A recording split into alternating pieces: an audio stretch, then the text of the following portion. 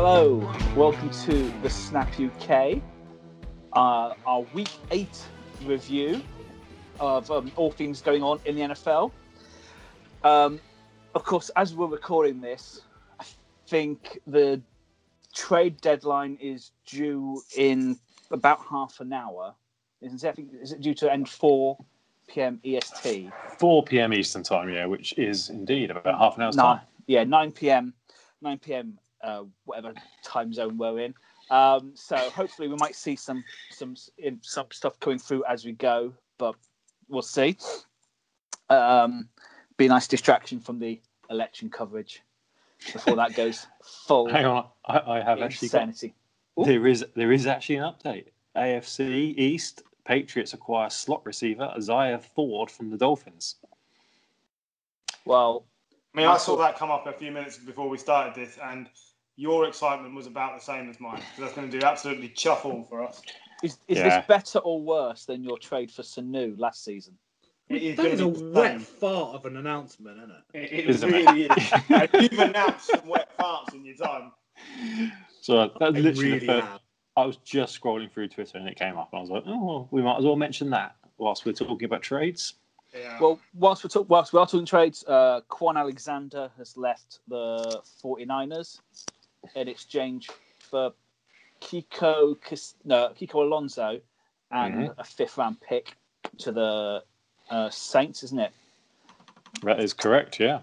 I was okay with that. Like, I think Alonso is probably the more talented and he's probably the better player, but he's not been fit for the 1.5 years he's been in San Francisco. So no matter how good you are as a player, if you're not on the field, you're pretty useless.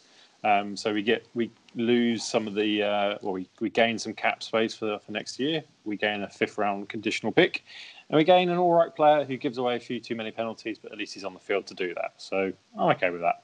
And Fred Warner's come on leaps and bounds this year, and last year actually. So I think Quan was like 3rd on the depth chart behind Fred and Dre Greenlaw. There you go. We'll keep an eye out whilst we're recording for anything else that happens. So should we go into the games? Because there's some good ones this weekend. So we'll start with game of the weekend as such. The undefeated Steelers remain the undefeated Steelers. They beat the Ravens 28-24 in what was quite a tight game in the end. But does anyone want to make an overreaction about Lamar Jackson? No, sadly Gary's not here to do that. We sat with him doing his overreactions as he flagged him off and then cheered him on simultaneously. He the ultimate flip-flopping in decisions on Lamar Jackson. He threw a pick and he was the worst quarterback ever, and he'd be found out by every defensive team in the next 2 months. Then he'd throw an absolutely amazing pass or he'd go an absolutely amazing run, and suddenly he was God's gift to quarterbacking once again. I think this was Lamar Jackson probably coming up against arguably the best defense in the league at the moment, and he struggled like every quarterback. I think is going to struggle against this defense. Their pass rush is great. Their linebacking core did a good job. They kept, whilst Lamar Jackson had 16 carries, which is a lot for him. He only had 65 yards, which it's 4.1 yards per carry, but actually you normally expect him to break off much longer runs than that. On the whole, he was well bottled up, and his passing woes came back this week. He had a rating of 65.8, 13 completions from 28 attempts, 2 interceptions, 1 for a pick six, and only two touchdowns. So I think he just came up against a really good defense, and Ben Roethlisberger was able to get as much as he needed out of his offense, and the Steelers just squeezed the result. Yeah, because as well, it's not all doom and gloom for the Ravens. The Ravens were a Lamar fumble from taking a result at the end. It's like you look at, I think Lamar's stats. His 2 worst games are probably this one, and then last year against the Steelers. The Steelers being good on defense and you look at the matchup, it's just not a good matchup. The Steelers. It's the best possible matchup for the defence of the Steelers because stopping the run is what they do. And let's be fair, like they didn't completely nullify the run, but they nullified the best runner on the team. You can let J.K. Dobbins and Gus the Bus rack up 100-yard games if Lamar is basically going backwards and force him to throw over the top. It's not what he does well. So it's a good matchup for the Steelers. Why would anyone be surprised that Lamar is slightly regressing? He was MVP last year. Who has consecutive MVP seasons? No one. I mean, to be fair, Mahomes, other than a 4-week injury, probably would have got it again. But I mean, he was MVP. Then seasons, the answer is no, because no one. It's so rare. It's not like in even in basketball where LeBron James is clearly the best player. He very rarely wins it MVP 2 seasons running, and he is the current NBA MVP who's won it for the 2nd season in a row. Not to who's that? Captain the pitcher, Giannis Antetokounmpo. Who? Sorry, Giannis. Oh right, okay. Well, that shows you how little attention I pay. But I mean, if you're telling me that guy is more valuable than LeBron James, I'd say you're probably wrong anyway. But in the NFL, it just doesn't happen because it's impossible to keep up that standard. We'll come to Josh Allen later, but it's the same thing. Like, players are great in spells, then teams figure them out, and that player has to adjust, and he's still young, and I just don't have a problem with it. I don't see the issue. He's still one of the best 6 quarterbacks in the league, playing on a really good team that happened to be in a rough division, playing probably the best team in the AFC. You know, now, as a rounded team, I'd take the Steelers over anybody. The defense is awesome. This is only Lamar's 2nd full season. I think and it's 1 bad game. He's been pretty decent for the rest of this season. I saw something on Good Morning Football this morning. Peter Schrager, I think it was saying that he would take Joe Burrows over Lamar Jackson at the moment. I think Joe Burrows is playing brilliantly, but I think there's a massive shout at the moment. It's a huge shout. That's the overreaction we're looking for. Quite now. Joe Burrow is great, but isn't Lamar's streak that basically they've scored 20 points in every game since he started quarterbacking for them, which is the longest streak in the NFL right now. So, This was the first time. To throw scorn on that, you saw what Joe Flacco did when he didn't have that O-line. Yeah. Whoa, Lamar doesn't have that O-line anymore. Ronnie Stanley's a massive loss. And the right tackles went down injured as well. But Ronnie Stanley was weighed down by his wallet and got injured. That's harsh. I think, that is a massive loss, but I think it is any quarterback aside from Kyler Murray that could cope with a loss to their offensive line. It's Lamar Jackson, just because of his ability to escape the pocket and run away from danger. If this was a Tom Brady or a Drew Brees losing the left and right tackle, there'd be more concerns there. Very much so. On the Steelers, I was getting a bit, I don't know, angry with them. I don't know why. I think just because offensively, I find them very boring. You were getting angry with them, I remember. Yeah. And I was looking up some stats, and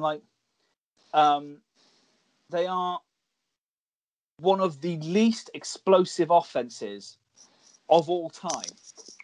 Of the 350 offenses since I think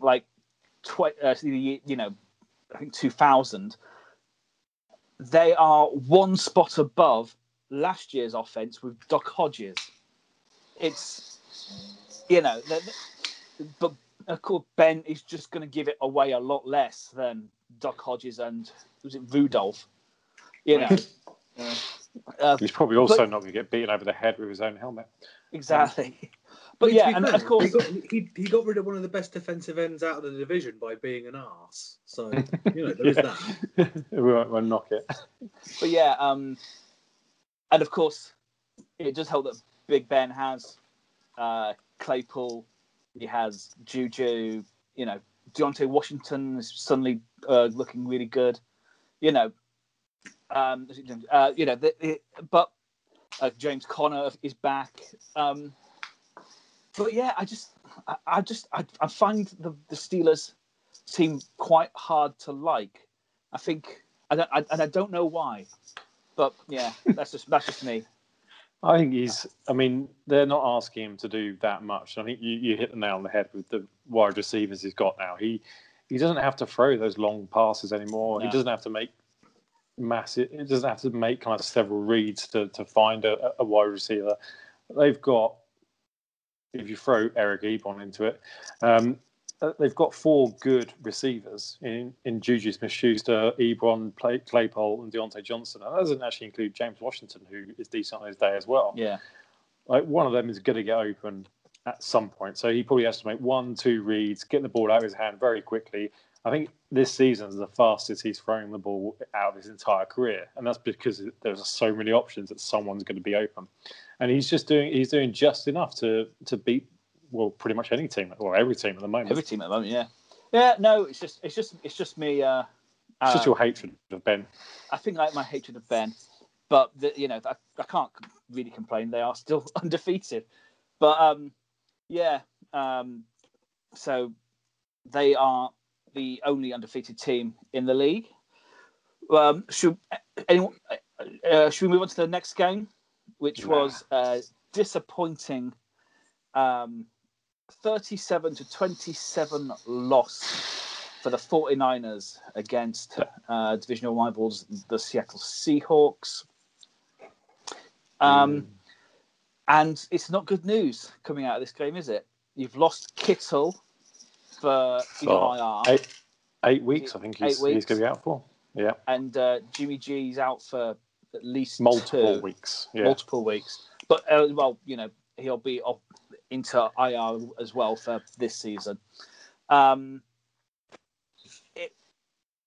It's not good, is it? I mean, last week I was quite high on the NFC West, thinking, I can see, 3 teams getting out of this. And coming out of this we talked about 4 teams, didn't we? Yeah.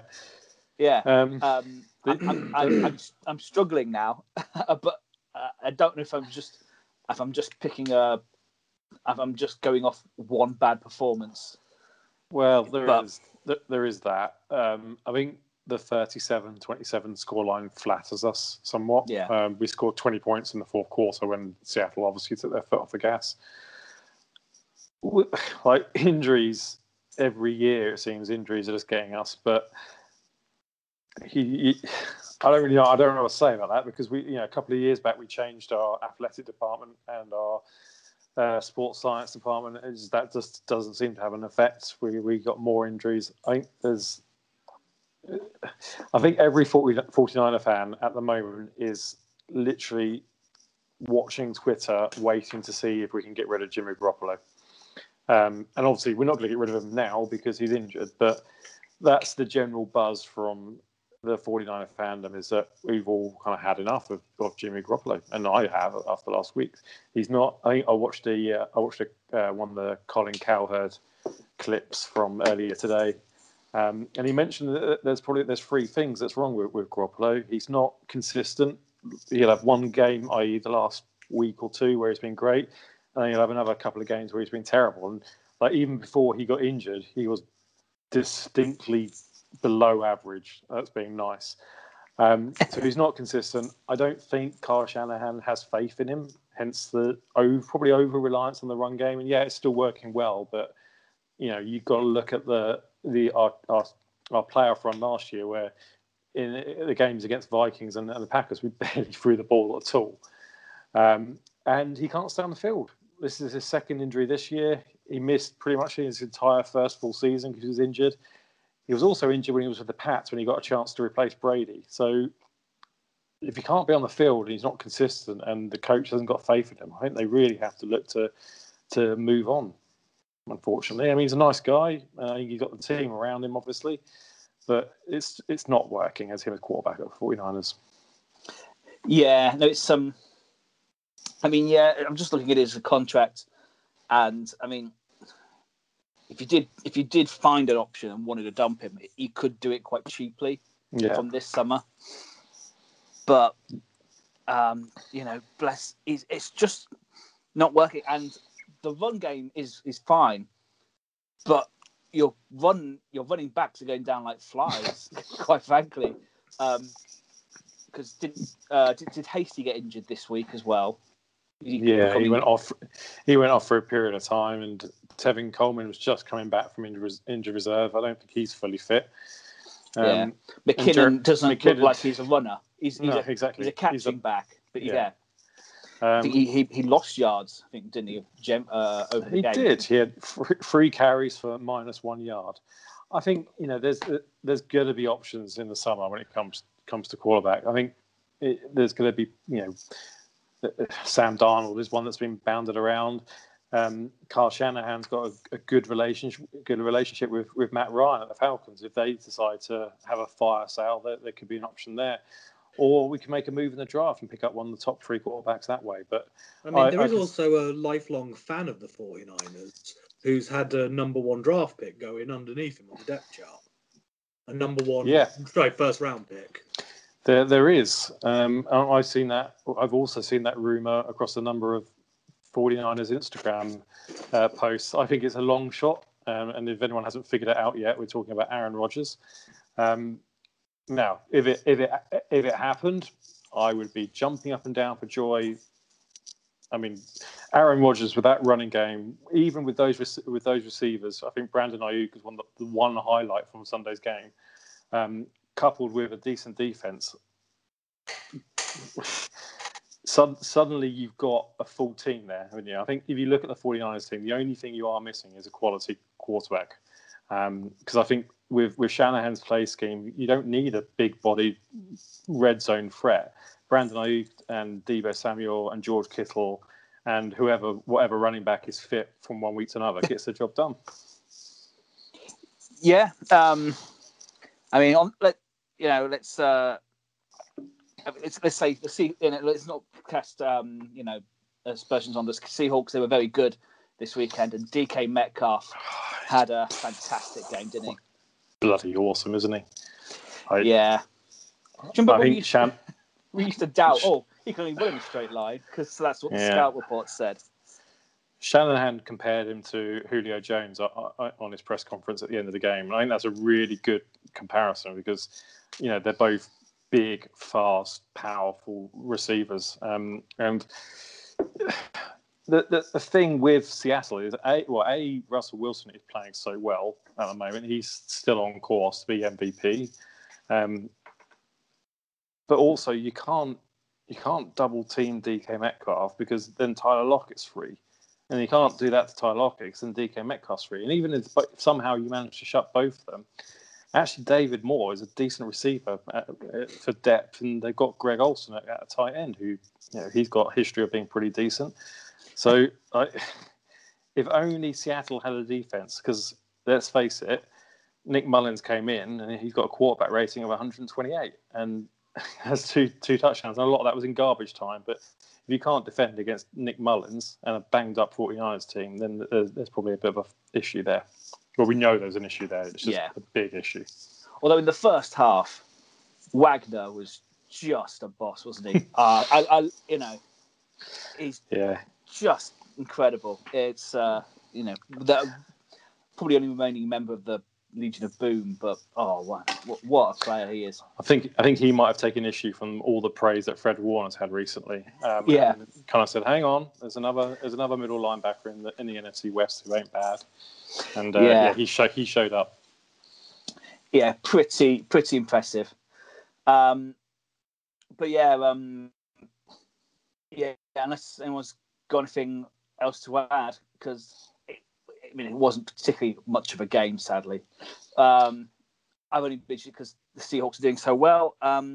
Bills 24, Pats 21. Go on, Griff. I've had my depressing 5 minutes. You go for it. Bills get the win, but in the Pats fumble away a chance for overtime with 30 seconds to go, trying to use up more clock.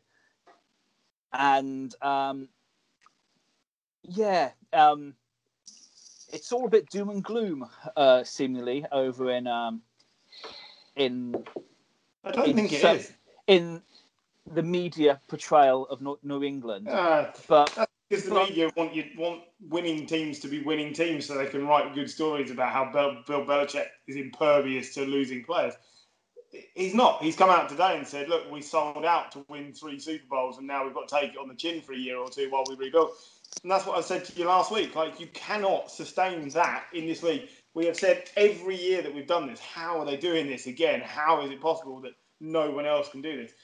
Eventually, that comes to an end. I think I said the season would be 6-10, and at best 8-8. I think that 6-10 looks hopeful now, but ultimately we should have beaten the Bills. And I sat with you guys and said we should kick the field goal and go for overtime because Cam will turn the ball over. And before the words had finished tumbling out of my face, the ball was on the floor and he was pulling that, "Oh man, I can't believe that's happened to me again," expression that he does.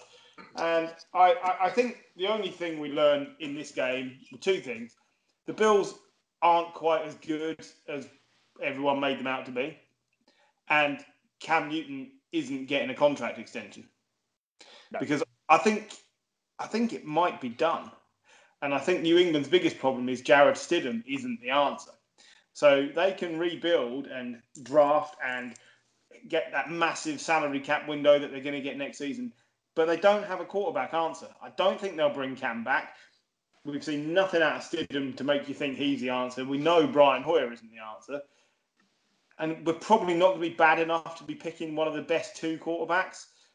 So what do you do? Because I think they really were hoping for big things out of Stidham, and it isn't there. So that is my only gripe. The rest of it, I'm okay with. You've got to ride through a couple of bad seasons after you've been that good for that long. You've got no choice. I imagine working with Belichick is a draw, but for offensive players, do you think it's going to be harder to draw them now you don't have Brady? Because I think to play with Brady, like Antonio Brown, I think joined because to play with Brady. Is that going to be hard to bring in players through free agency? I don't know. If you find players that have had good careers but haven't actually won anything, a lot of them want to win. So yes, they can go and play with Brady at the Bucs and they might win, or they can come and play at the Patriots and they might win. I don't think it actually diminishes the draw. It might change which players look at it which way. Clearly, players like Brady and Gronk had enough of the regime, and they want to play in a slightly different, freer manner. But some players just want to try and win before their careers are over, and I think we're going to need a couple of those players. But like I say, I don't get it. Some of us were sitting here last week saying, "Oh, Bill's a terrible GM, and maybe that's the problem. Perhaps he'll retire." No, it's fine. Like, he's not great at drafting some players, but defensively, we've drafted fine. Like, yeah, he's old, but he's still the best coach in the league. He's still the best coach in the league. He absolutely is. I don't think there is a doubt. I think there are some really good young coaches. We've just been talking about Kyle Shanahan, who's a really good coach. But I don't think there's another coach in the league that would get any more out of what's happening in New England at the moment. And I think he's got at least 2 seasons where we could be this bad before you need to say, we want to see some progress. So I think I've just got to strap in for the long run. You offered very kindly for me to switch allegiances to the Jets or the Jags, and I told you to stick it because I'd rather ride out my own big pile of crap than take on someone else's. And I just think that's the way it's got to be. Moving on to the Bills, a bit like we were saying with Lamar, Josh Allen, same draft class, people have figured him out a bit, and it'll take him a few games to get right. Also, with these quarterbacks from that draft class, the coaches have taken the stabilizers off a little bit, and they're letting them get on with it while they concentrate on other things. And sometimes those players are not ready, or they still require a little bit of coaching. I have no problem with the fact that either of them have regressed. And I still think you win more games than you lose with both of those quarterbacks. The Bills shouldn't have won this game, but they did. How many years have we talked about New England doing that in that division? They shouldn't have won that game, but they did. So you just got to hand it to the Bills. It's a mark of a good team, yeah. Yeah. I think there's still not enough time to kind of. I don't want to make any sweeping statements with this. It's you can't say that the shine's coming off the apple with Belichick and the Patriots because what's it been? Week 8. Yeah. It's week 8, and also you can't say Josh Allen is regressing. He got picked off by the Defensive Player of the Year last season. Yeah, there's no shame in that. And I'm not sure. Point. I'm not sure as well. Like his performances aren't as good as last year, but I don't know if it's all on Allen. I think the play calling isn't playing to his strengths, and they seem to be seemingly willing to run him up the middle a lot of the time, which I don't think is his strength. But yeah, they'll be hopefully they'll be in the playoffs and he can sort of remove that monkey off his back from the Houston game where it all just went wrong. Speaking of the playoffs, only 2 other teams have ever started 6-2, but with a negative point differential through the first 8 games. That was the Bears in '91 and the Lions in 1945, and neither of them managed to win a playoff game when they got to the postseason. So the negative point differential is the real blemish on the Bills. That's it. They have moved away from being a very defensive team. Like I think the last 2 years, they've lent heavily on the defense, whilst Josh Allen's been maturing, for want of a better word. This year, it seems like they have been. They started off the season scoring quite a few points. Josh Allen playing well. He's obviously got a good connection with Stephon Diggs, who I think had another good game on Sunday. But the defense, I think, has fallen off a little bit this year. Like I don't think it's quite as potent as it has been. Their pass rush isn't as good as it was. They can't find anyone to play, opposite Tre'Davious White, who is an awesome cornerback, but he can't do it all by himself, right? So I think, Griff, you mentioned that perhaps kind of the coaches are taking their eye off the quarterback a little bit and letting him get on with it. I don't think that's such a bad thing. The defense needs a bit of tinkering in it, and it needs them to kind of have a bit more focus there and let Josh Allen carry on maturing, because he's still winning games. Like, okay, he's not played brilliantly the last 2 weeks, but he's still beaten his 2 division rivals, which goes a long way to getting you into the playoffs. Yeah. And it probably won't be good for the point differential this coming weekend, but it could be a hell of a laugh because they play the Seahawks. Yeah, I mean, it's a good week for Allen to get back on form, isn't it? Yeah, and the Patriots go to their other divisional rival, the Bills, on Monday night. Jets. Sorry, it's got Bills in the brain. Yeah, Jets. Come back to me next week when we lose that game, and you'll find I'm talking in a different manner. Because if we don't stomp the Jets, I will tell you now, I shall be chuffing disappointed. It's going to be. You've got the thing I like about the Bills' offense is they've got rid of excuses, right? Because the last 2 seasons, it's been just Josh Allen's great. Just imagine what he could do with a receiver. He's got a few now. We've got decent options. Just imagine what he could do with a tight end. He's got a decent enough tight end. Just imagine what he could do with a decent, a decent O-line. The O-line's okay. Yeah, line's pretty good. Real kind of. Just imagine what Josh Allen could do with. Excuse in Buffalo anymore. So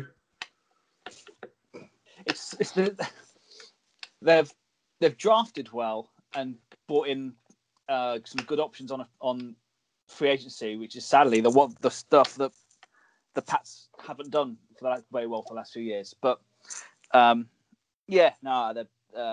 Bills not quite there, it seems. But we shall move on because it's. I mean, it is fun to slag the Pats off every week, but not as easy this week. Just a quick bit of, trade non-news. I think it was highly touted that the Texans would be trading wide receiver Will Fuller to the Packers. Apparently, that is not happening because they can't agree on a trade deal. So Will Fuller gets to stay in Austin. Lucky him, isn't it? I mean, let's be honest. That's probably going to be better because if Aaron Rodgers had a receiver, I'm not saying he's an elite receiver. If Aaron Rodgers has a decent receiver who's not Devontae Adams, he'll pass out in shock. And the Texans doing something stupid with trade isn't news, Yeah, no, but there was rumours that, but I think as well because the Texans need to bring in some draft capital for whoever's going to be their new coach. But Yeah, let's stick in the AFC East, because we're going to do I think the manner, the difference in victory was the shocking thing. 28-17, Dolphins over the Rams. The Rams remain 4-0 against the NFC East this year, but unfortunately 3-0 against 0-3 against everyone else. So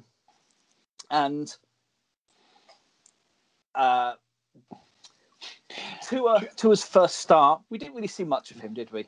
Didn't really need to, did we? Didn't really need to, no. The defense, Flores just was all over the Rams, quite frankly. Let's remember, Flores is the defensive coordinator who led New England to that Super Bowl against the Rams and basically shut them out. So he's obviously got McVay's number because he absolutely dominated, to your point. The Rams either had a really off day or that Miami Dolphins defense had a really good day. Like, you look at some of the stats, total plays, the Rams had 92 plays to the Dolphins 48. Total yards, 471 yards for the Rams to 145 for the Dolphins. First downs, well, I've lost that now. Well, passing first downs for the Rams, 19-5 to the Dolphins. Ridiculous. Like first downs, LA Rams 31, Dolphins 8. Time and possession 36, Dolphins 23. It's the biggest lopsided stat sheet I think I've seen for a long time, except the most important stat, which is Dolphins 28, Rams 17. Yeah. They just they never blitzed. They just totally confused Goff, and it seems to work quite well because bless him. He had one of those games that Jared Goff can have. I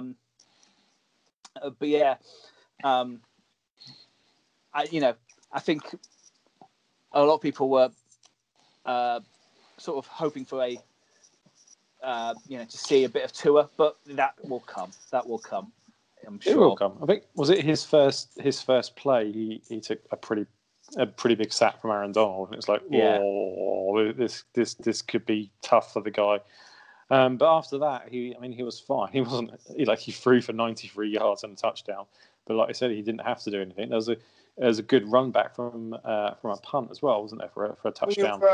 We're 40 minutes and 30 seconds into our Week 8 review. Mark this one up. I don't think Tua is going to be that good, and I think he's going to give the ball away a lot. And I think they might win more games with Ryan Fitzpatrick. I'm not sure he is ready. I think they're just playing him because they need to see if he's any good. Of course I'm not sure he's ready. And he's got 93 yards. Well, like, the defensive effort from the Rams wasn't that good. I thought he was massively underwhelming considering how well Fitzpatrick has played. And he's just been thrown in so they can say yes or no, which is fine. But and maybe next year he'll be better because they usually are. But I think it could be really disappointing second half of the season for the Dolphins because I'm not sure he is ready. They wouldn't have won this game without the defence. If it had been on his shoulders, they'd have got hammered. Well, of course. I'm going to give you the counter argument to this, and I'm going to go against you just for podcast argumentative. Just because Gary's not here. Yeah, I'm going to be Gary this week. I'm going to say that Tua plays in the playoffs within the next 2 seasons and wins a playoff game. And I will bet you 10 English pounds that will happen. I'll take that because even if they make the playoffs, I don't think they'd be good enough to win. But I'll take that. I think that's fair. I'm certainly not saying he won't be a long-term good player. I think he is one of those guys I really think should have sat for his first year. And they're just doing it because now in the modern world, nobody gets to sit. I think because it worked for Jared Goff on Sunday, didn't it? Yeah. I think that there's a couple of things to unpack there, Griff. I think you're right. I don't think he will be as good as what Ryan Fitzpatrick could be this year.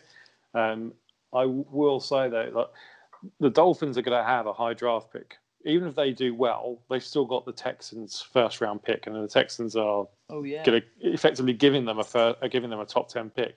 I think they have to see what Tua has this year to be able to make a decision about, okay, do we have to draft a quarterback next year, like a high quarterback next year? What have we got in Tua?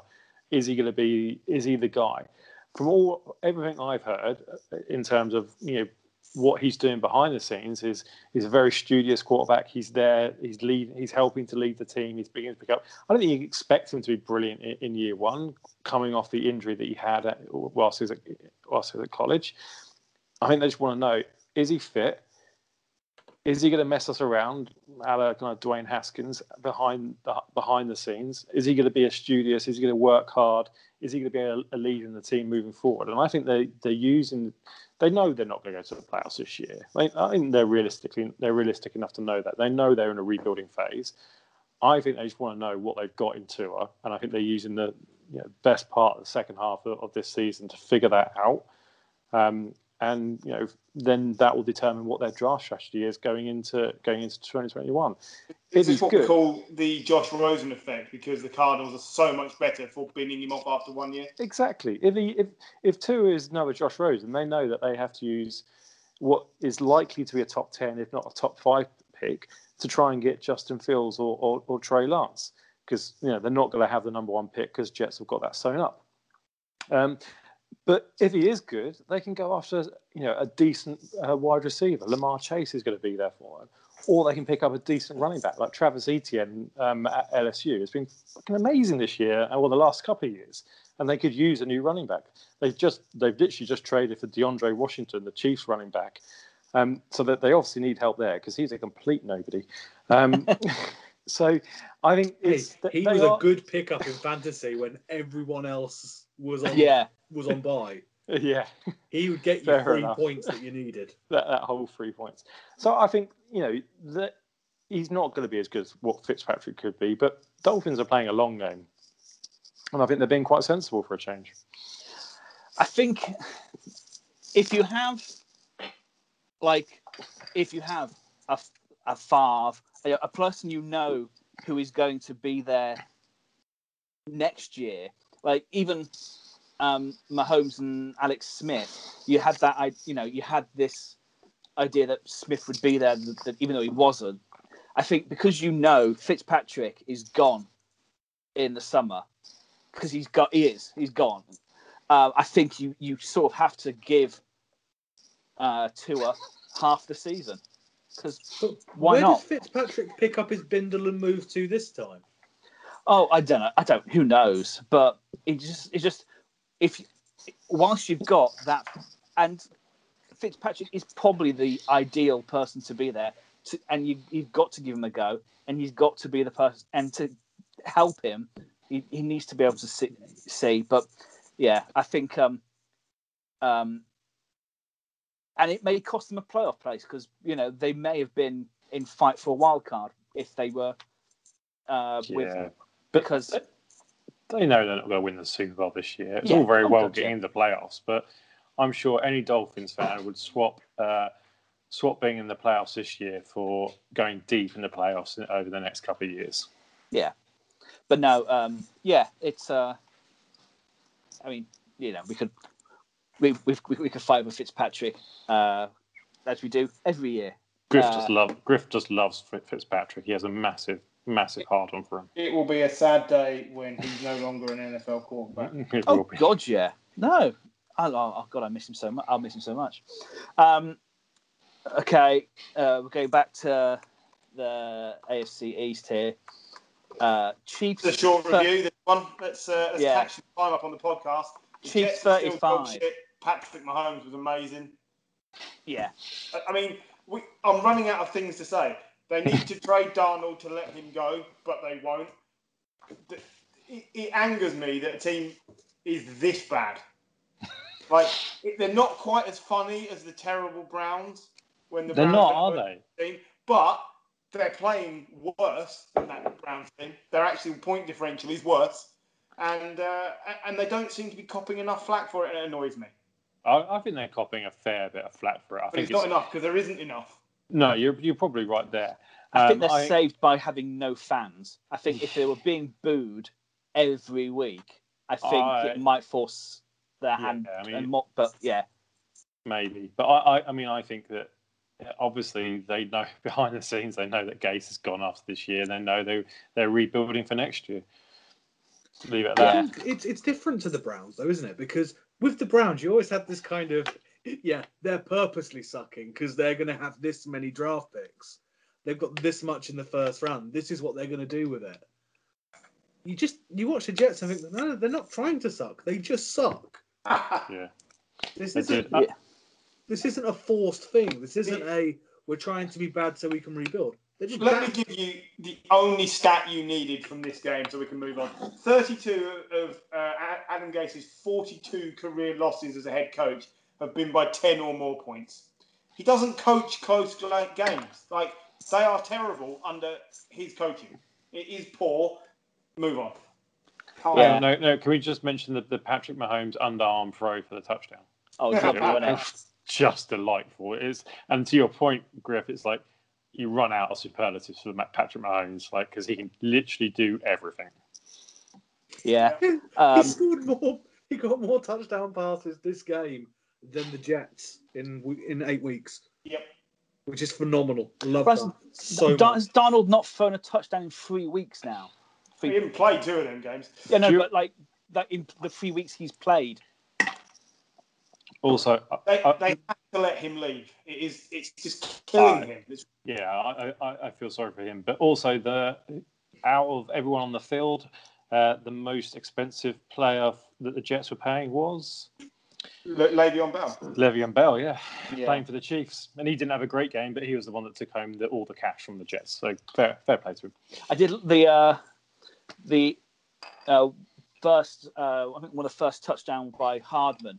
The first person who obviously bust a gut to get there to celebrate in the end zone with him was Bell. Yeah. For the Jets, they have traded their linebacker to the Steelers, so he goes from a 0-8 team to a 7-0 team.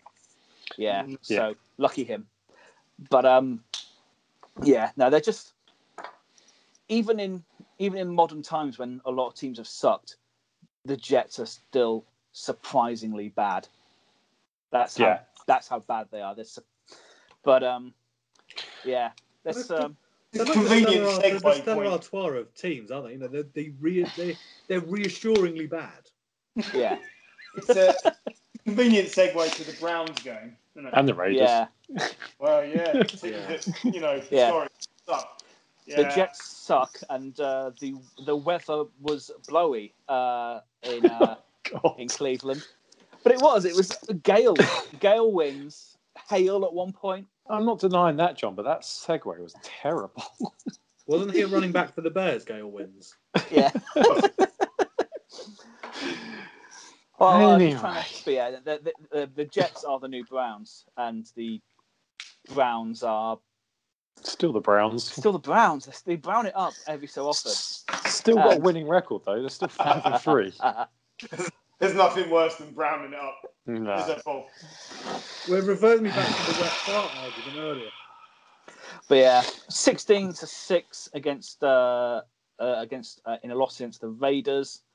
Not much really to say about this game because it was just awful conditions, really. Yeah, this was a game that the Browns really needed Nick Chubb because Kareem Hunt's a decent running back, but he's a pass catching running back. Like they needed a bruising running back just to keep ploughing it up the middle, which the Raiders had in Josh Jacobs, who had an awesome game, 31 carries, 128 yards.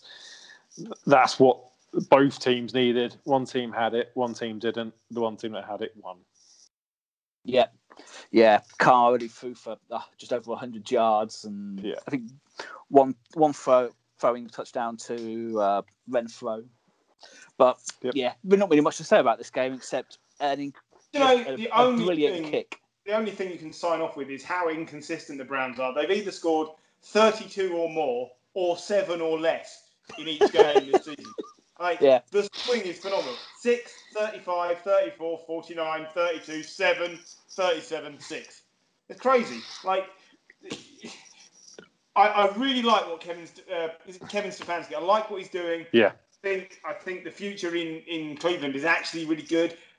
We should touch on the fact that there's no way OBJ is there next season. It's just not going to happen. No. Definitely gone. I think that's fine. I don't think they're any worse off without him. But, man, as a team to try and pick each week, you got no chance. They're so wildly inconsistent. They could lose 3 on the bounce and then win 3 by 20 points or more against any team. Yep. Yeah. No, there's some wildly inconsistent teams this year, and the Browns are possibly the zenith of that. But if you'd have offered any Browns fan their record in week 8 that they have now, they'd have taken it all day. There are Browns fans? Apparently so, yeah. Next week, Jets have still got fans. Barely, isn't it? Oh, God, I mean... It's just Giants fans turning up on the wrong night. Right. I've just noticed on the running order, this is like the hard luck end of the first part of the podcast, isn't it? Because now you're going to tell us we've got to talk about Bengals Titans. And for the first time in a long time, the Bengals actually look like a football team. Yeah. They really did. Yeah. 31-20, Bengals to Titans. Titans... What did this say more about? Did it say more about Cincinnati or more about Tennessee? To me, probably Tennessee. More about Tennessee's defense and their inability to get to the quarterback. Like the Bengals' offensive line has been bad all year. And I think on Sunday's game, like they had 4 new starters in the offensive line, so it should be even worse. But even with like Jadeveon Clowney in the lineup, they can't get to the quarterback. They had no sacks against this Bengals team. They had no sacks against this Bengals team who is a good rookie, but still a rookie quarterback. I mean, it's... I want to give you 2 amazing Bengals stats, and then I'll sit back and let you tear the Titans apart. So this is the first time the Bengals defeated a team that entered with a winning record in their game since week 5 of 2018, so over 2 years. And since 2013, the Bengals are 11-1-1, where Giovanni Bernard has 15 or more rushing attempts. And this is something I wanted to bring up. That's fantastic. He's playing just like Joe Mixon. It's like there's no difference. No, he's playing different to Joe Mixon. That's the thing about Giovanni Bernard. Go on. They stick Mixon through the middle. With Bernard, there's more plan, there's more craft to what he does. And actually, they're a better team with Giovanni Bernard than Mixon. And I'm not saying Bernard is better than Mixon. I'm just saying that the way the Bengals plan their offense is better when they have to consider Bernard than if they just basically stick it in Mixon's hands and make him try and run through a defensive line. Yeah. I think there's... Yeah, I mean, as well, Bernard has a better moustache. Let's not go not much beyond that. He's been there at the start of 2013, and his total rushing yards for the Bengals is 3,500 yards in, 7 seasons. But he's only started 22 games in that time. Like, he's never been the lead back. Yeah. Ever. It's never been a thing. And yet, whenever we've seen him, he's always been like, he's quite impressive. Oh, he's doing a good job. He is a decent backup, yeah. Makes me question his ambition. Well, his ambition clearly is to work in pornography. Have you seen the moustache? It's beautiful. As well as the running back, like T. Higgins is just getting better each week, isn't he? Yeah.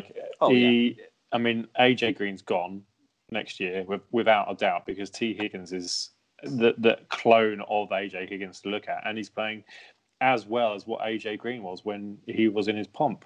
That connection between Joe Burrow and Higgins over the next couple of years is one to watch out for when it comes to both generally the NFL, but also when it comes to fantasy as well.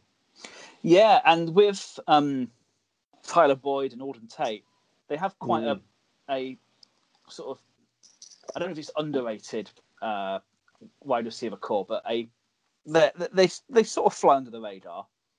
It's And solid, actually, yeah. isn't it? It's not spectacular. I mean, I think T. Higgins could be spectacular, but I think beneath that, it's a solid wide receiver core. And we said it a couple of times for the last few weeks that they'll go into the draft and they'll strengthen the offensive line, they'll strengthen the defense, and gradually the team will evolve around Joe Burrow. I do have high hopes. I know they're only 2-5 at the moment, but they've lost a lot, 2-5-1. Sorry, they've lost some close games, and I think next year with a bit more experience, a couple more extra players, adding a bit of quality, they'll be decent. And then they'll Bengals it up because that's what they always do. They're a snake bit franchise. They can have the best young quarterback in the league, and they'll still manage to balls it up. So I hope they don't. Forward to that collapse in a couple of years. Well, as well, it's nice to see Samaje Perine. Is it back? I don't know. It's just it's just nice to hear people confused over how to pronounce his surname, isn't it? Because it's just never how you expect it to be pronounced. Is it definitely Perine? It is definitely Perine, yeah. Okay. And we should stick with that. And I know what you mean. He's a podcast favourite from years gone by. Yeah. Hang on. Isn't it a different Perine? Aren't there? There are. You're thinking of Michael Perine at the Jets, and you should never be thinking of LaMichael Perine. That's the other Perine. Yeah. So I've never heard of the other Perine. I always thought it was just the former football team playing Samaje Perine. Yeah. Well, there's Samaje Perine and there's LaMichael Perine. Yeah. And they're cousins, by the way. Oh, are they? Yeah, apparently so. On the other side, just wasn't much really. Like they're obviously going to stick the ball in Derrick Henry's hand and make him run it through the middle, but 112 yards and a touchdown. Corey Davis, good stats from him. 112. Great day. The offense is fine. They don't have a pass rush. They just don't have a pass rush. That's it. So good quarterbacks will find them out. And what did they do to try and boost their pass rush? They added Jadeveon Clowney. And what's the one thing he doesn't do? Sacks. He doesn't get sacks. He does everything else, but he doesn't sack the quarterback. So by himself is not enough of an addition to a team that lost other players. I'm not sure Harold Landry's really pulling his weight this season. That's the other thing. And Malcolm Butler, is he that good? Was he a number one cornerback? No. My question is, could Vrabel use a defensive coordinator? Because he doesn't have one. He's calling defensive plays in his own. I think he spent 1 year as a defense. I know he's got history in playing the game, but he's not really got history as a defensive coordinator. I think 1 year. You're probably right. I think that's a fair shout. I think we've seen lots of head coaches try and do a dual role of head coach and coordinator, and I think very few pull it off successfully. Even Belichick isn't a defensive play caller, or he hasn't been recently with Patricia and Brian Flores. I think he might be now, actually, which might say something about at the moment, because they lost a lot of staff. Yeah. I think that's a very fair point. I really like what Vrabel is doing. I think it's excellent, but it's a bit like the Bills. Like, this team was building on its defense, and now they've come to actually lean on it. It's not as good as we thought. Yeah, completely agree. If they had a good defense, this team would almost be unstoppable with Derrick Henry and Ryan Tannehill passable as a quarterback. They'll still be his biggest fan. I know. I mean, they're in a terrible division, so they'll still go to the playoffs. Yeah. Well, let's move on to a ridiculous game. Broncos 31, Chargers 30. I fell asleep for a little bit. I think, Michael, you said you did. I did the same. I was watching the game, and then I wasn't watching it anymore because I was asleep. And I thought, as I was drifting off, I am pleased for Justin Herbert. I really like what this team is doing. As much as I hate the fact they left San Diego, I really like the Chargers. What they're doing is growing on me. And then I woke up 40 minutes later as the Broncos were celebrating what could only be described as an unlikely victory. Apart from, of course, they lost because they're the Chargers. Yeah. It's poor coaching. To have 16-point leads, they have lost those 4 times this season. Now, they still win one of those games, but they've lost 3 games where they led by 16 points. That's poor coaching. The only 2 teams they beat in this year are the Bengals in the first game of the season, and the Jaguars. Yeah. So, the 4 of us could have beaten them. They haven't done anything with... I mean, I haven't decided whether Burrows or Herbert is the better of the 2 rookie quarterbacks yet, but whichever way you look at it, these 2 rookies are... Do you remember when Wentz and Goff both came out and we thought, these are 2 stars, and Goff had to wait a little while before he played, but, you'd say that draft, they both had their ups and downs, but that's a good pair of quarterbacks. Yeah. Burrow and Herbert are going to surpass that as a pair. So it doesn't matter which one is better; they'll both be very good. But the coaching is just infuriating, and I'm not sure that Anthony Lynn gets enough criticism. Well, I was going to ask that. Like we talk about coaches on the hot seat a lot. Dan Quinn back in the day. We've mentioned Adam Gase, who's gone. Matt Patricia, we talk about as being poor. We very rarely mention Anthony Lynn. And I kind of think that if this carries on, you've got a rookie quarterback, a cheap quarterback who's playing above kind of where he should be in terms of his level of skill. I think the hierarchy with the Chargers have got to look at that. Okay, we've got 4 years left on his contract where he's not being paid top rate. We're probably going to have to pay him after another 2 years because most of them get paid after the 3rd year. We've got some decent talent on this roster. This isn't a roster with no talent on. There are a lot of good players on this roster. Maybe they need some tweaks to the offensive line, but they've got 2 good wide receivers. They've got a good tight end. The defense, if Derwin James gets fit and stays fit, that's a really good defense. They have to look at Anthony Lynn and go, this is the weak link. We need someone who can lead this team to winning games. Griff's right. You can't lose leads like that every single week. You're not going to keep your job. In 2018, when the Chargers under Anthony Lynn went 12-4, we thought, hey, this is excellent. Not only is it nice to see the Chargers doing well, but you've got a minority coach who's come in, he's taken the team 9-7, 12-4. Everything is rosy. They're getting the best out of Melvin Gordon. They were getting the best out of Phillip Rivers. And then last year, it all started to tumble. They went 5-11. He clearly didn't get on with Phillip Rivers.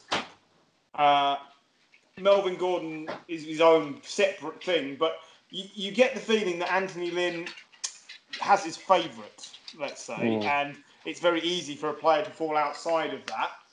And what I'm getting at is, look, they're not that far removed from 2 winning seasons, but this is very quickly looking like being back-to-back losing seasons, and yet you want to get someone in who you think is going to get the best out of Herbert's rookie contract, build players around that, and use it. I'm not saying he should be on the hot seat right now. I'm just saying I don't think he's getting enough criticism. I think he should be on the hot seat. I absolutely think he should be on the hot seat. Yeah, he had a good season a couple of seasons ago, but there is, like I said, there's so much talent on this roster. This roster should not be 2-5. They shouldn't be losing games like that. I think every Monday how good Justin Herbert has played, and if you look at stats, they're excellent. They are so good. You would never think they were rookie stats. No, exactly. But they're not winning, and ultimately that's what it comes down to. And to have led all those games by 16 or more points, and to have lost 3, you can only look in one place. Exactly. I think Dame Vera Lynn would do a better job. Well, there's a nice English reference.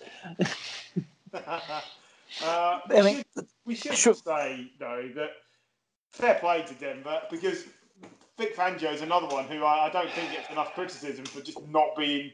I don't think he's a head coach. He's a great defensive coordinator who's ended up with a head coaching job.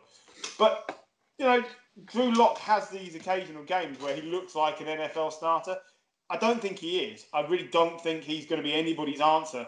But he's doing okay. And in games like this where you're playing badly coached opposition, he will give you enough to win games. That's the best I can say for the Broncos right now. 26 of 41, 248 yards, 3 touchdowns and a pick. That's good stats for any reasonable quarterback. It's just that next week he won't do that. Yeah, it's solid, isn't it? How like the last play of the game when Deshaun Hamilton, was it Deshaun Hamilton? Yeah, KJ Hamler, sorry, caught that ball for a touchdown, and quite clearly was in bounds, and the officials didn't spot it and kind of ruled it out. And it was like there've been a couple of play calls this week where the officials have just been almost blind, and I'm sat here in the UK several thousand miles away, and I don't think I needed a TV to say that KJ Hamler got his arse down in the touchdown area and clearly had the ball. Sometimes I think they over rely a little bit on TV. I think the same when it comes to other sports in rugby as well. I think they rely too much on technology, and it's like he was clearly in bounds and he clearly had the ball. I just don't understand how they missed that.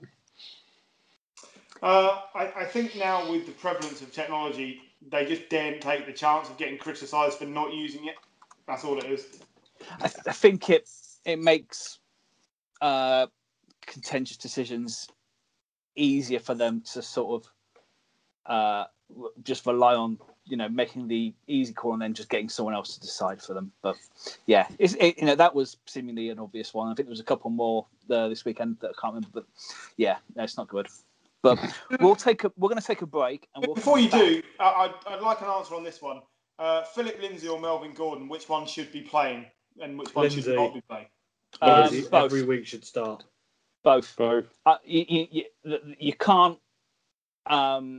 Their styles contrast. Yeah. Why not use both? Because they had 2 net rushing yards in the first half.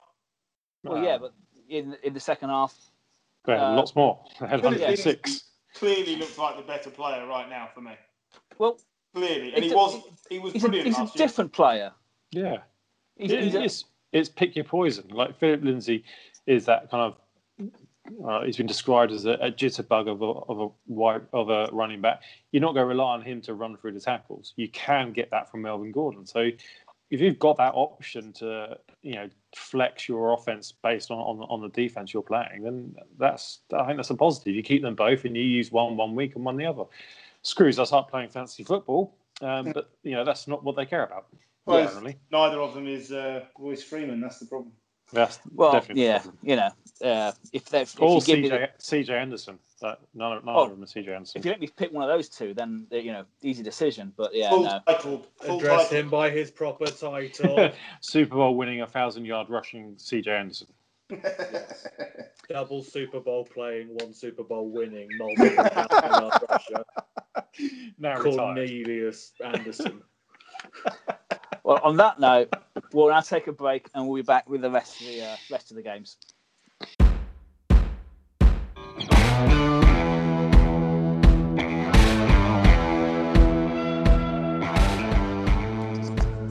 Okay, welcome back to part 2, and we are straight in with what could be one of the most disappointing performances of the weekend. Packers 22, Vikings 28, and Dalvin Cook, that is the performance of the weekend, admittedly against what we could all see coming against the worst rush defense in the league. But 4 touchdowns, 200 yards. They only let Kirk Cousins throw for 160 yards. It's what the Vikings should be doing. What Mike Zimmer wants to do. Yeah. He doesn't want to throw the ball. Mike Zimmer never, ever wants to throw the ball. But yeah, for the Packers, it was, just well, they and the Titans are in a sort of similar weekend, really, where they're, I think they would have expected a lot more from this, but it just wasn't. They were exposed a little bit. Their key weakness was picked on by a poor matchup for them.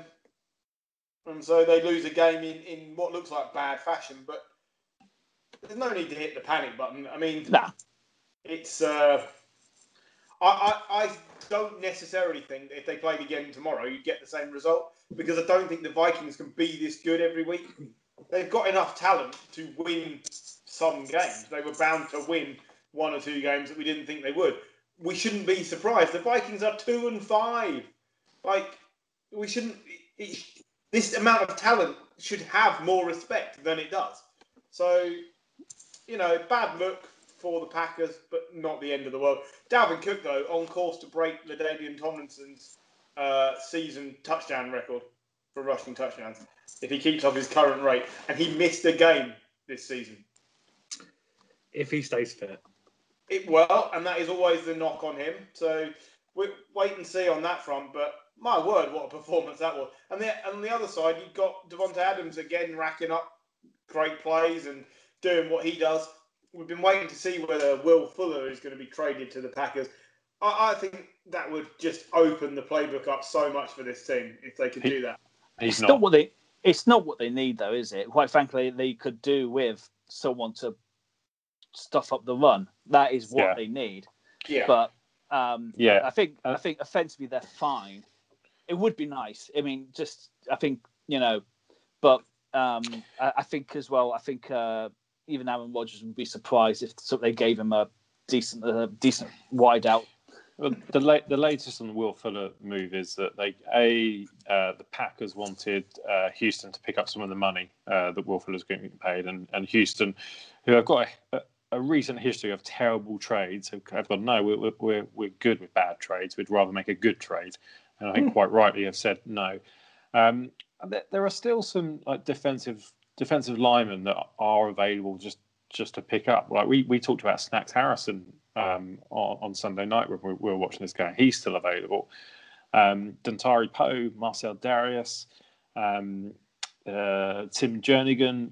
These aren't great players, but run stuffers. They're run stuffers, and that's what the Packers need. Because Dalvin Cook is a great player, but I don't think it takes much for any team to run against the Packers. Like Thursday night, it's Packers against 49ers. That will be really interesting because 49ers are probably the best running scheme team in the league at the moment, but they haven't got anything else. If they can just do to the Packers what they did in the NFC Championship game last year, they could easily beat the Packers just because the Packers can't stop the run at all. They can do anything. There was nothing. There was literally nothing the Packers could do to stop the run. And it's one of the areas they didn't address in the draft, along with wide receiver. They didn't pick up a defensive lineman, and they didn't pick up a middle linebacker. They chose to pick up Aaron Rodgers' replacement. Even CJ Ham got 2 yards. Paul, just saying.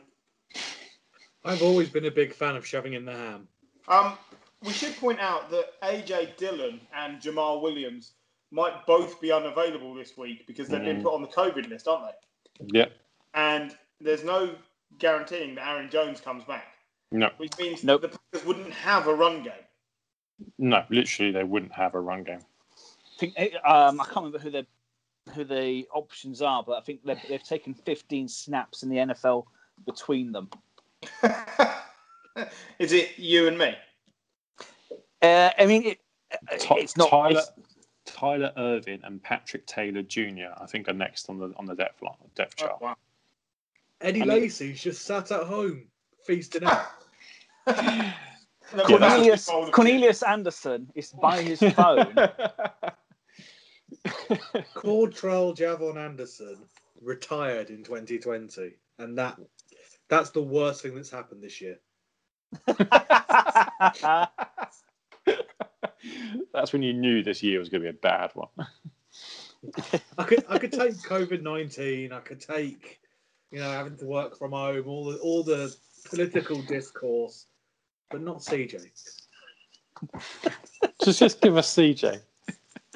Just come back. But yeah, no, it's I mean, luckily for the Packers, they do have Davante Adams, who has the most touchdowns since 2016.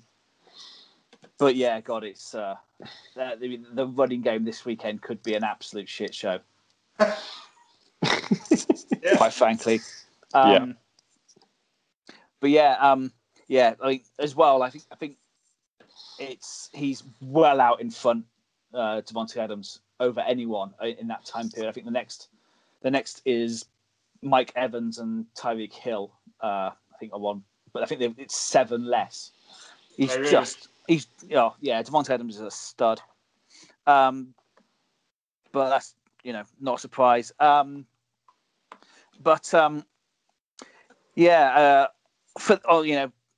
Should we move on? Because I don't think there's much to really go on for this one. So, Lions 21, Colts 41. The Colts. Mauling, basically.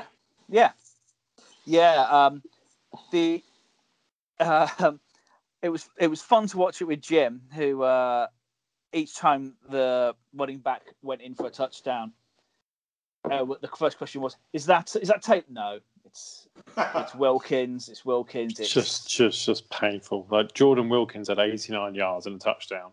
Naeem Hines had 3 receptions, 54 yards and 2 touchdowns. Not to mention a pretty impressive celebratory flip afterwards.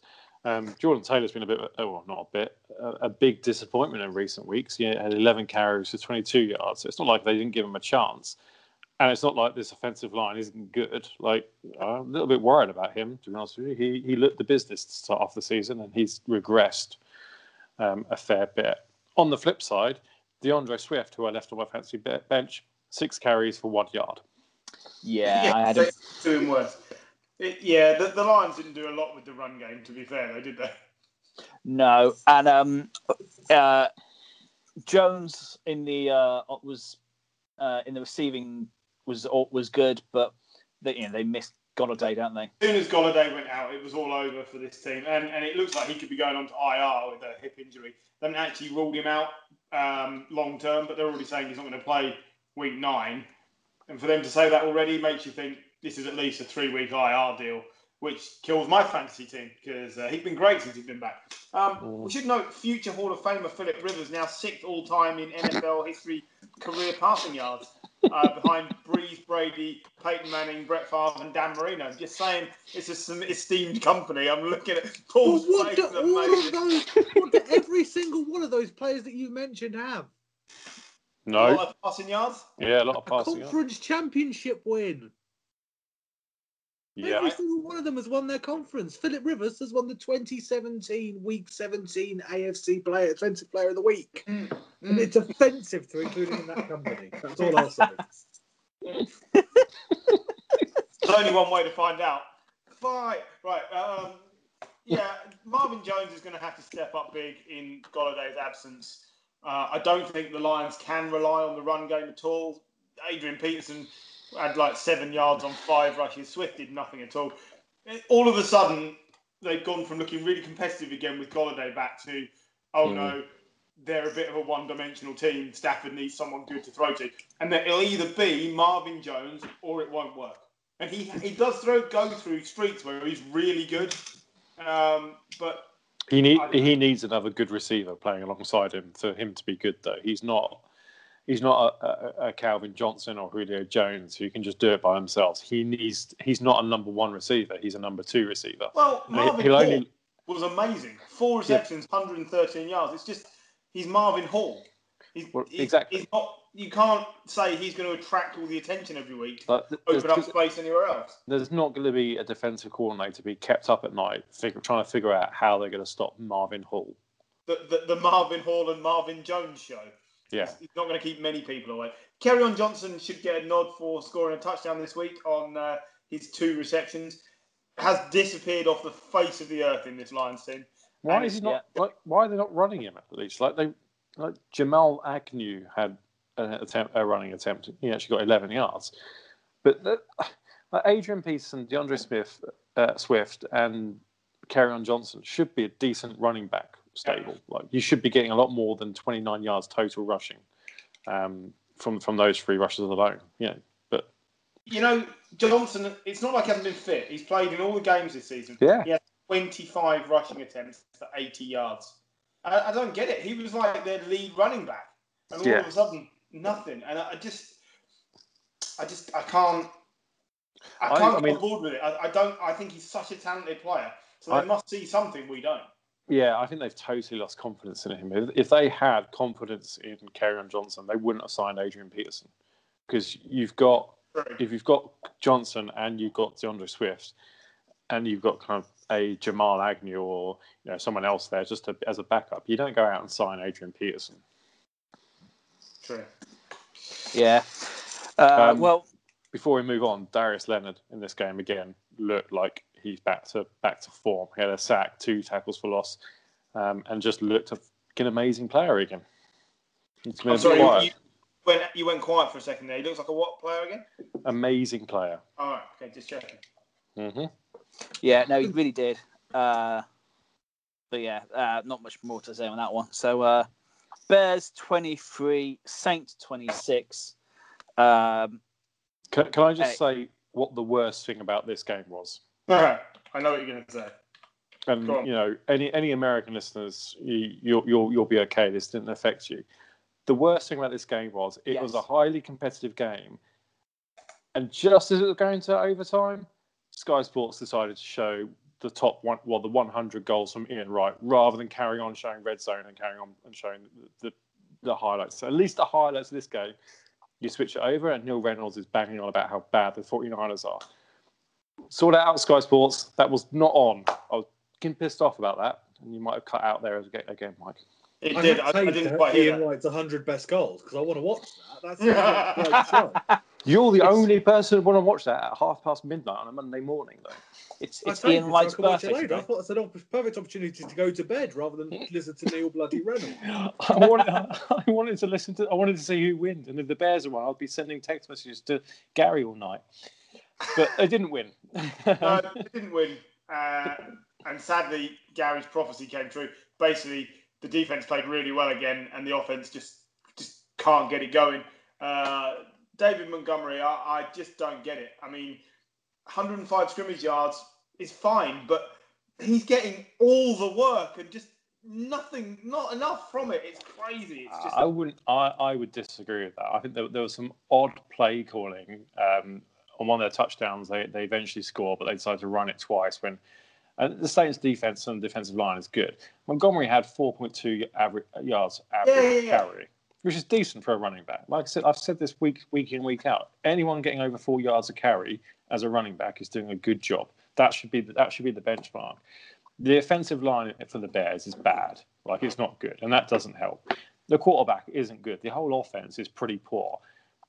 The defense is still really good. Like they apart from a few decent plays by Alvin Kamara, I don't think the Saints really had all that much. And I think the Bears, towards the end of the game, the Bears were definitely the better team. Going into overtime, I thought they were going to win it. Same as. Yeah, I mean, apparently Thomas isn't going to be traded. We can't be now. We're past the deadline. He's still there.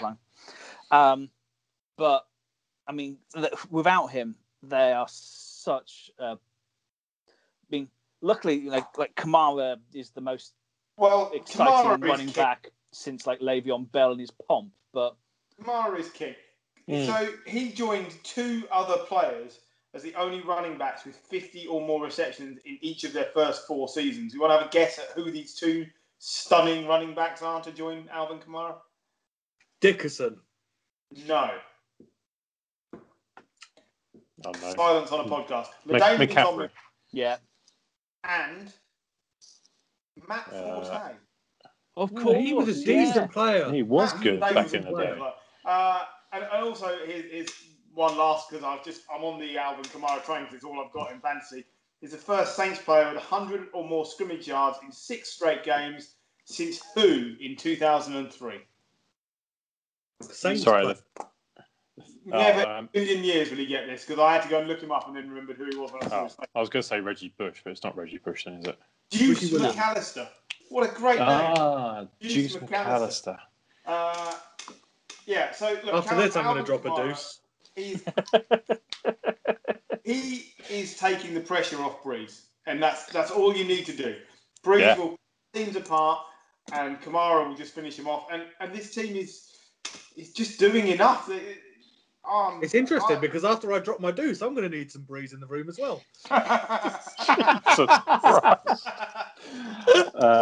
Statement on this podcast. Anyway, I think talk about the Breeze falling off a cliff has abated slightly because they've now found a way of working around it, and Alvin Kamara is that way. So as long as he stays fit, this team is right in Super Bowl contention for me. Yeah, I think so. No. On the other side of the ball, I did moan about the Bears' offense, but Allen Robinson, I think his contract is up at the end of this year. Yeah. He needs to go to a good team. He's the quarterbacks that are thrown to Allen Robinson in his career: Brian Walters, Chad Henne, Chase Daniel, Mitchell Trubisky, Blake Bortles, and Nick Foles. Oof. And it's not exactly a who's who of the quarterback world. Yes, it includes a Super Bowl MVP, but yeah, if he goes somewhere decent with a decent quarterback thrown to him, maybe the Packers could use another wide receiver. He will put up some big numbers because he was awesome on Sunday. Yeah, it was. He's a good player. I like Anthony Miller as well. I think both of them are really good receivers. It's just they're on a team that doesn't work offensively. Mm-hmm. No. Should we mention Javon Wims? Nah. Bloke's a dick. Who punches someone in the helmet? Yeah. What a tick. It was the punch and then the step away to see, did that take an effect? It was the fact that it seemingly came out of nowhere. It was like, literally, the play was over. He wasn't even anywhere near him. He just walked over to him and started hitting him. He's been for 2 games, hasn't he? Yeah, right. Yeah, they'll miss his 9 yards. What's that? Yeah, didn't he? The Saints player stuck his finger in a better player's eye, and at least he knew his job. His job was to take the suspension from the better player. But yeah, it's it just made me laugh. Another moment of madness in the NFL. Thursday night, Panthers 17, Falcons 25. I'm not gonna lie, I didn't see much of this game. No, I saw it all, apart from the last minute or so when after Bridgewater threw an interception. It was a wholly uneventful game.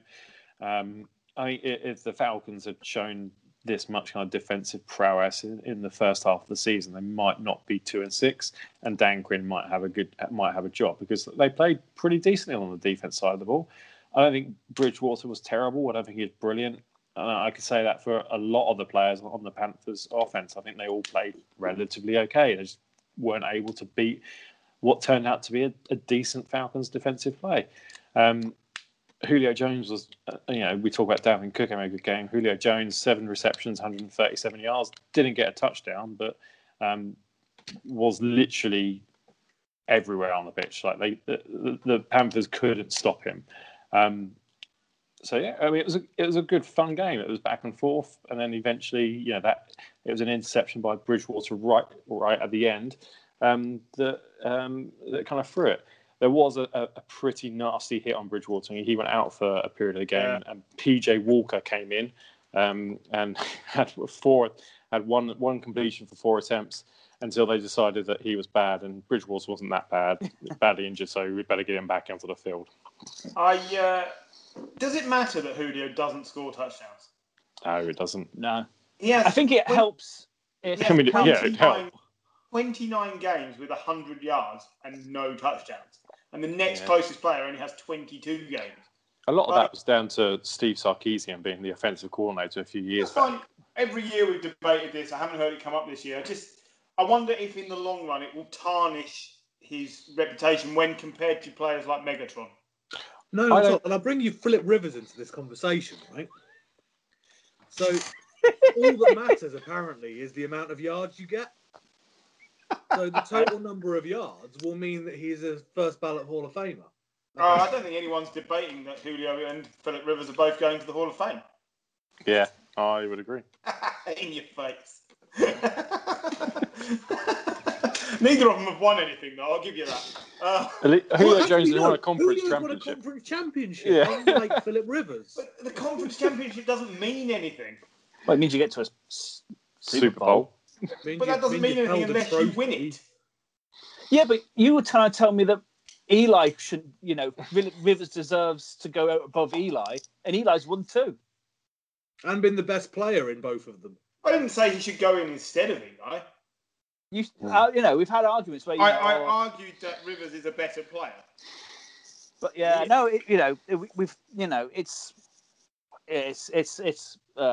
an argument we could have every week. But and we will. Happily. Probably, yeah. Any news on Ridley? Because he went out injured, and that would be a big loss for them. Calvin Ridley went out of the game injured. I've not seen anything. His status is declared as active, so I presume he is okay. So it was a mid foot sprain. Be back. For Julio as well, if he's not scoring, if he's getting chunk yards, it's fine because Calvin Ridley gets touchdowns. And does. There's an as a total offense, I think they're fine. It's just it's nice to see the defense turn up. Yep.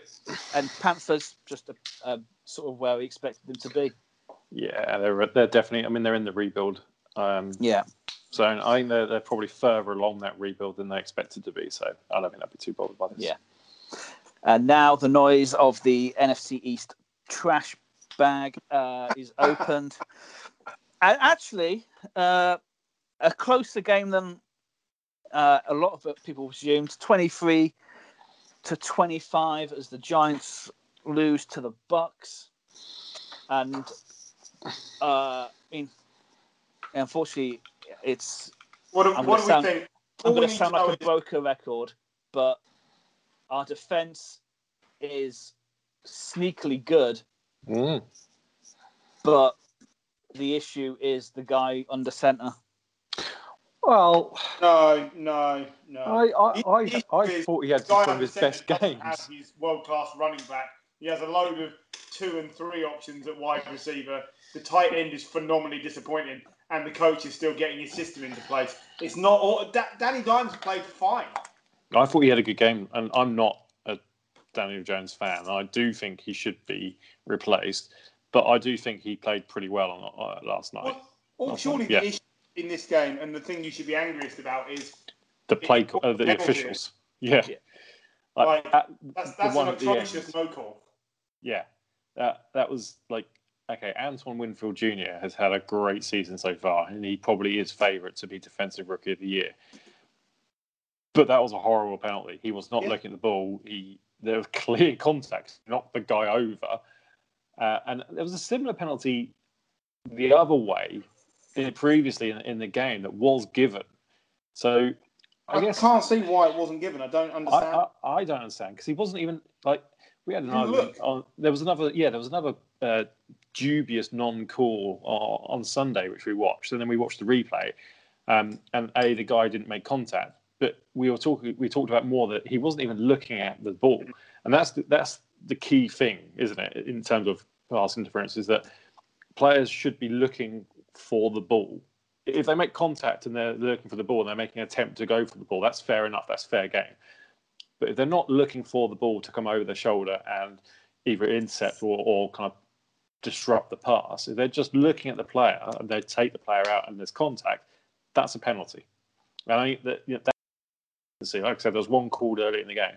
That inconsistency is what winds coaches up, because they're like, if it's given on one side and not the other side, it's like, well, are you favouring Tom Brady again? Because it was another one where Brady lobbed the ball in the air pretty high, pretty long, and the ball kind of the play then went to the red zone for the Buccaneers. So it was a terrible call, right? And that robbed the Giants of a potential draw, or at least a shot in overtime at getting one on the Buccaneers. Yeah. I think your team's unlucky rather than rubbish. I'm not saying we're rubbish. And actually, I'm saying we're rubbish. It's something to take heart from, but we're a rubbish team. Give us time. There are some really encouraging signs. There's some great pieces, but Joe Judge needs to be given time to put those pieces to work. Yeah, I'm not sure that swapping the quarterback is the answer. I'm not saying that it's not going to help, but what have you got around him? Like he looks better with Sterling Shepard on the field. As soon as Sterling Shepard is on the field, Daniel Jones wants to throw the ball to him, and he's a really good receiver. But the O-line isn't good, and Evan Ingram is just frustrating as he's got every talent there. It's a bit like Ebron at the Lions. Like all the talent is there, but the production is just not. It's just not happening enough. And losing Saquon again is just a disaster for a player like Daniel Jones. You need that on the field. So I can't judge Jones at all. I don't think it's fair to do that. Passionately defending your quarterback for you. Devin White, 5 sacks in 3 games after 2.5 sacks in the previous 18 career games. That is brilliant production from a player who needed to take the step forward, and that is why the Buccaneers defense is so good, because everybody has stepped forward and they've got Tom Brady. So the Giants done well just to be in this game. Take heart from that. That's great. But and in a copy me league as well, we have shown that it's quite possible to confuse Tom Brady now. Yeah. He's still a 43-year-old man. It's quite easy to confuse at that age. Just ask him how many downs there are to be played, and turns out he doesn't always know. But I think for future, there's stuff there. It is going to be a painful season for us. But also, the division's such a dumpster fire that we win 2 games and we're in the playoffs. Yay! The only problem there is winning those 2 games. We've still got to play the Cowboys, so there's 1. But I hope you win that game. But Speaking of which, shall we move on to the bottom of the dumpster fire? It's Eagles. Oh, hang on. We all know, sorry, but one thing on the Bucs, they've activated Antonio Brown from the reserve suspended list. As if we didn't know that was going to come. And he'll be back off there in 3 weeks when he's upset everybody. I hope so. If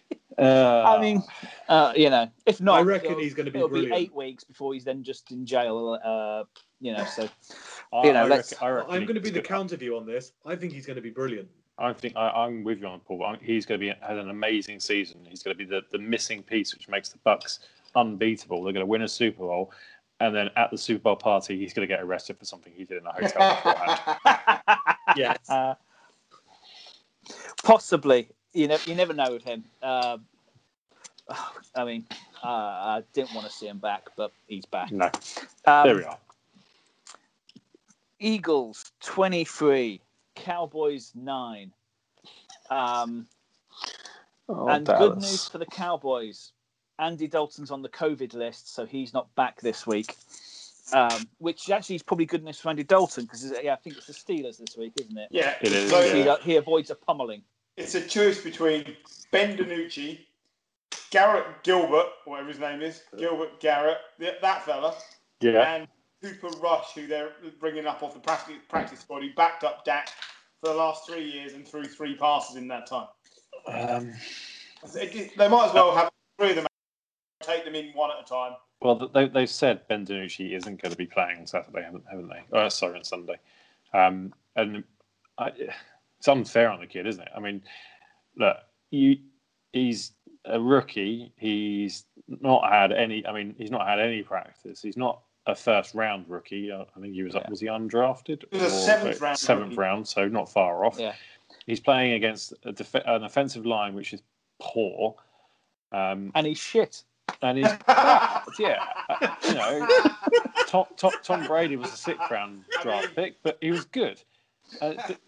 He's shit. So don't ask him to throw the ball 40 times. No. Yeah, and as well, he's not getting any help from anywhere, is he? He's not, is he? Zeke Elliott's been terrible this year, and he had another just less than average game where he got 3.3 yards per carry. We said 4. I've said 4 is the benchmark, and he's not getting there.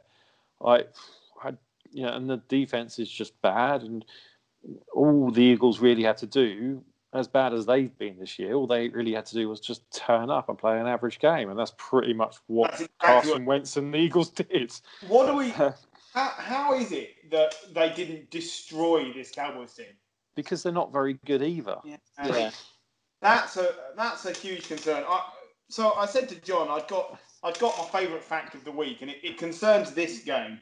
And by far and away, I think this is my favourite fact of the week. It means nothing in the long run, but Carson Wentz became the third starting quarterback since at least 1992 to win a game despite having 2 or more interceptions and 2 or more lost fumbles, whilst generating fewer than 150 total yards. He had 123 passing yards, 17 rushing yards.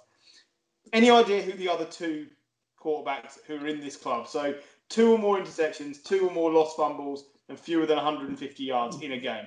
Bortles? No, not Bortles. One was 2006 and one was 2007. Were they Lions quarterbacks in 2006? No, they were not. 2000. One was a Bears quarterback and one was a Giants quarterback. Jay Grossman? Grossman, yes. Rex Grossman, 2006 Bears. Won the NFC Championship more than Philip Rivers, just saying. Yeah. One was a Giants quarterback. 2007 Giants quarterback. Yeah. Eli Manning. Yeah. And both of those players went to the Super Bowl that season. Yeah. By playing inept football because Eli isn't that good. I'm just saying. So all I'm saying is the Eagles, if you go by that metric, are actually on their way to something really good in the postseason. But no, they're not. The bigger point there is that Wentz is playing badly and they're still managing to win because the division is so awful that... every week that goes by, the tie they took in week 2 or 3, whenever it was, looks cleverer and cleverer because they're just that bit further ahead of everybody else. I do not doubt that the Eagles will probably go to the playoffs. Like they had a tie with the Bengals. They beat the 49ers, and that was probably the one highlight. And they've beaten the Giants and they've beaten the Cowboys. That's not... And they're playing the Giants again this week, so they'll probably get another win this week. No offense, guys. Then they're playing the Browns, the Seahawks, the Packers, the Saints, the Cardinals, and they end with the Cowboys and the football team, the last 2 games. They're not getting another win. Sorry? What football team? The football team. Oh, the football team. They're not getting another win until they play, after the Giants, until they play the Cowboys again. They're going to lose 1, 2, 3, 4, 5 straight. And it'll still be enough for them to get into playoffs, and then they'll lose in the playoffs. But here's the thing, though. When it comes to the playoffs, they'll have won the conference, so that they'll have a home game. Yeah, a home game. Who wants to play in Philadelphia in January? No one. I mean, remember the Bears that year? You know, the year the Bears were good, and the double doink. Yeah. The Eagles are just a sort of team you don't want to face in the playoffs. They're capable of just taking a scalp because they are. Because they have good players, and if when they're fit, if they can get them all together for an hour, then it'll be fine. Has Alshon Jeffrey played this season yet? I don't think so. No. But for them, Rager was back because he scored a touchdown. And yep. Are we going to see Jalen Hurts? We did see Jalen Hurts. He played the other night. But are we going to see a bigger role? Because, I mean, the quarterback room, it's either it hurts or watching it hurts. Well, do you know what the thing is? He is definitely not ready to start in the NFL. And you do not want to undermine Carson Wentz, who week to week is up and down in the same game, like almost Bortles levels up and down in the same game. So you don't want to undermine that because there's a good chance that Wentz will come right again. I still like Wentz. I think he's still a good quarterback. He is. That offensive line is terrible. He hasn't got quality at wide receiver. His best receiver, Zach Ertz, is injured and potentially out for a good period of time. Dallas Goedert's all right. He hasn't got a very good running game. What else do you want the guy to do? We compare Dalton to Dak, and actually what we should be doing is comparing Dalton to Wentz. because Wentz has a worse line. He has a worse offensive option. He's got a worse running back. Let's compare those two to see who's better. Because right now, that's the comparison. Because Dak is so much better than both of them. But we compare Wentz. We compare Wentz with Goff just because they're both taking it in the same draft. But again, Goff has got all right. The offensive line isn't as good as it was, but he's got an all right offensive line. He's got good wide receivers. He's got a good running back, or two good running backs if Cam Akers makes it work. And on the other side of the ball, the Rams' defense it's good as well, but they're still losing. I would still take Carson Wentz over Goff. Like if you gave me Carson Wentz in San Francisco, I would be more than happy with that. Yeah, I mean. Yeah, but you've already got an injured quarterback. Why would you want another one? But even that, he's been fit all this year when he's playing possibly on the worst team he's ever played on. Yeah. He's straight a season straight where he wasn't injured apart from a dirty hit. He's doing all right this year. It's Griffey's completely right. It's Bortles levels, just that the highs are higher but the lows are lower. Yeah, it's Bortles. It's bizarre. And I still like him, and I think if you put him in pretty much most other teams because for the Eagles, there's no point saying it because they're never going to be all fit together anyway. Nah. But I think he's good. He is. It's not about coming good. He is good. It's just can they get around him to help him? And at the moment, I don't know, but. The Eagles are sort of sneaky team that when they're in the playoffs, you just never know. He's on course to be sacked 64 times this year. He's on 32 sacks currently. I mean, yeah, that's and he's not getting injured. He has had injury bugs in the past. I won't deny that. But he's had one really. That's your point, John. Yeah, he had that one season where he was playing MVP level and he got knocked out of the season. Yeah. And then last year in the playoffs, that dirty hit knocked him out. And it was a dirty hit, Griff. I don't care when he pussied out. The year before, I mean, the injuries he's had are fucking atrocious. It's an ACL. He still threw a touchdown for an ACL, by the way, and a broken back. When he's out, he is. It's not like my foot hurts. It's because his back's broken and he's got a torn ACL.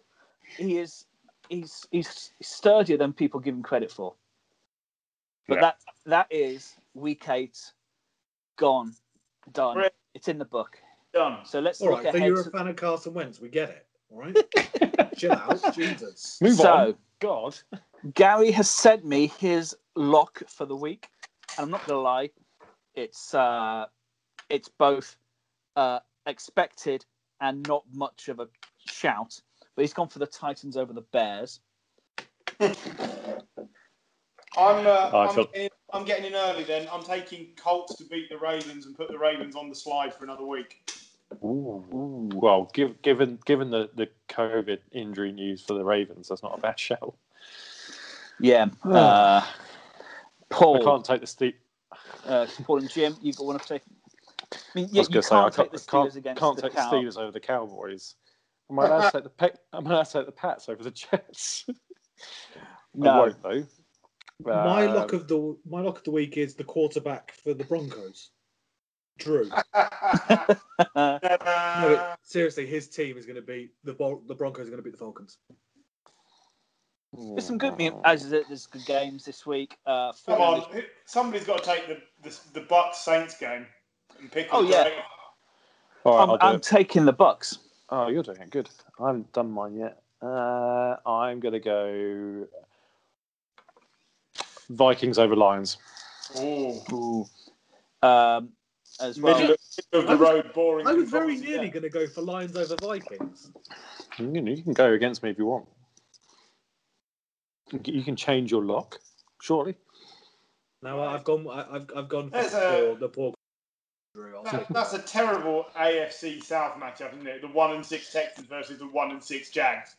And awful game. Oh, and the Jags are starting Jake Luton by the looks of things because Gardner Minshew is going to miss the game. Oh yeah. Yeah. The infamous Jake Luton mania for this week. It could well be. Well, he's not. He's been told he's not guaranteed his starting role back. we're replacing Minshew Mania with Luton Lunacy. Nothing else works, 49ers Packers could be Luton a lot of fun. letdown. Yeah.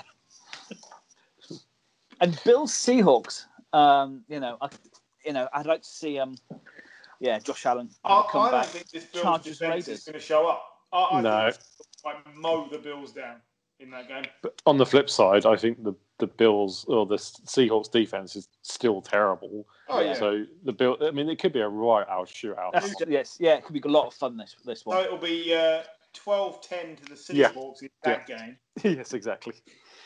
And Washington against the Giants in a game of who could care less. One win closer to the playoffs. Yeah. Well, yeah, and I think Eagles on a bye, so literally they could go just behind the Eagles because the Eagles have a draw. But we'll leave it there, and we'll see you next week. But until then, it's a goodbye from us. See you soon. Ta-da. All right. Bye.